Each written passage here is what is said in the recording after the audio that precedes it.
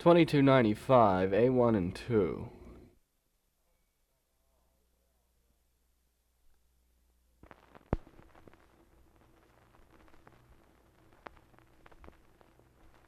By the border of the ocean, on the morning in the merry month of May, to hear the warbler songster their joyful notes and a charming tune. And I overheard a fair maid talking, and she seemed to be in grief and woe.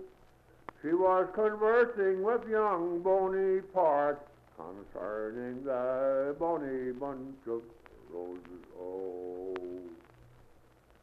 And up steps young Napoleon, and he took his mother by the hand.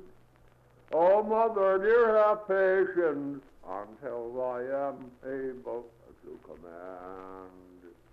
And then I will purchase an army, and through tremendous dangers I will go. And I will conquer Moscow and return with a bonny bunch of roses, oh. Oh, son, don't speak so venturesome, for England is the heart of oak. There was England, Ireland, and Scotland, whose unity was never broke. You may look upon your father on the Isle of St. Helena, his body lies low, and you will follow after. Now beware of that bonny bunch of roses, oh. He had an army of 500,000 men, and he had kings as well to bear his throne. And he was so well prepared that he thought he could take the world alone. But when he came to Moscow, he was overpowered by the age-ridden snow. And Moscow was a-blazing, and there he lost the bonny bunch of roses, oh.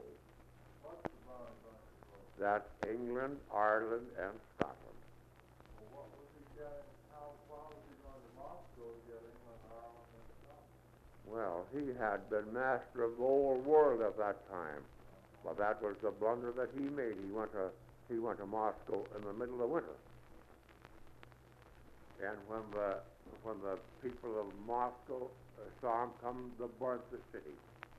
They burnt, he said, I never thought that a man would burn his own home. They burnt the whole city, and his army starved. They screwed him. That was Napoleon. Yeah, that's Napoleon. This is his son talking to the mother. This song is the son talking to his mother. Oh, telling her what happened to his father. Yeah. Oh, she's telling him what happened. She said he had an army of 500,000 men and kings as well to bear his throne. And he was so well prepared, he thought he could take the world alone. Of course, did he ever conquer England and Scotland? I'm telling you, he had the world conquered, only Russia. He had the old world, Europe, conquered. Did you ever read the history of that? Ireland, too? Well, England and Ireland and Scotland was the bonny bunch of roses. That's what they call them. He had the entire world conquered, only Russia. And he went to Moscow, and and then he came back and fought the Battle of Waterloo, where he got beat. An Irishman, the Duke of Wellington, beat him, an Irishman.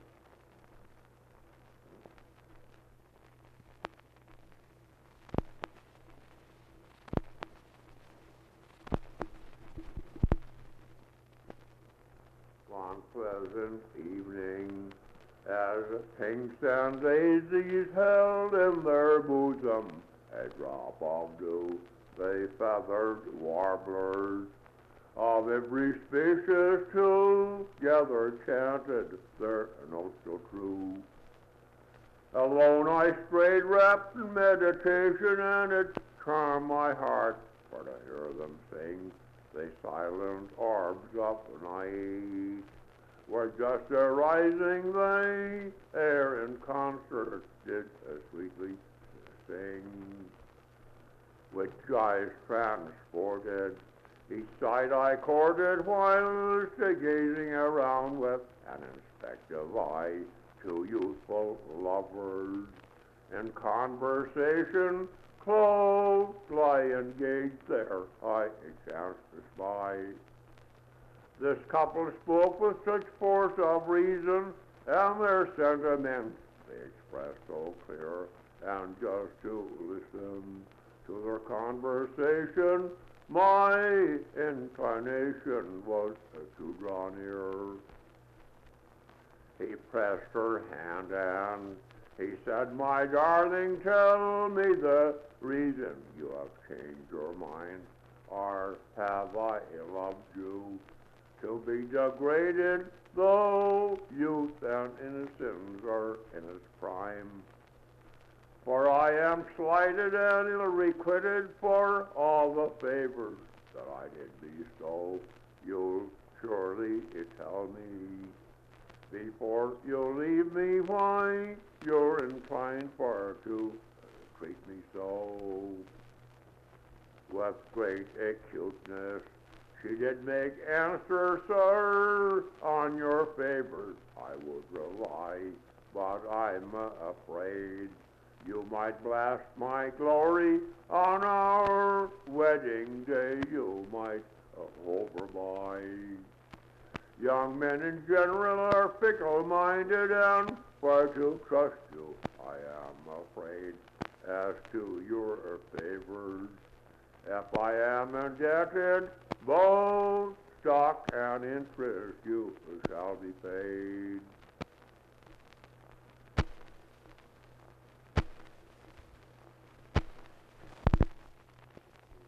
Your glory, I never intended our fickle-minded will I ever be as far as my debt.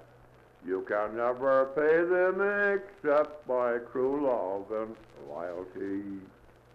Remember, darling, our first engagement when childish pleasures were all we knew. Be true and loyal. I'm thine forever. I will brave all dangers and go with you. Oh, you speak exceedingly, but not corrective, with words supporting your cause is vain. Had you the tongue of a siren goddess, your exhortation I would disdain.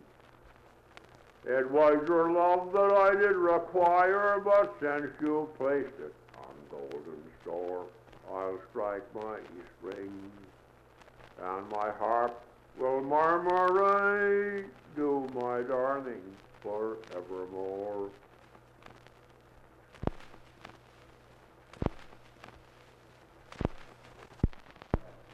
What had you, darling, when you were born?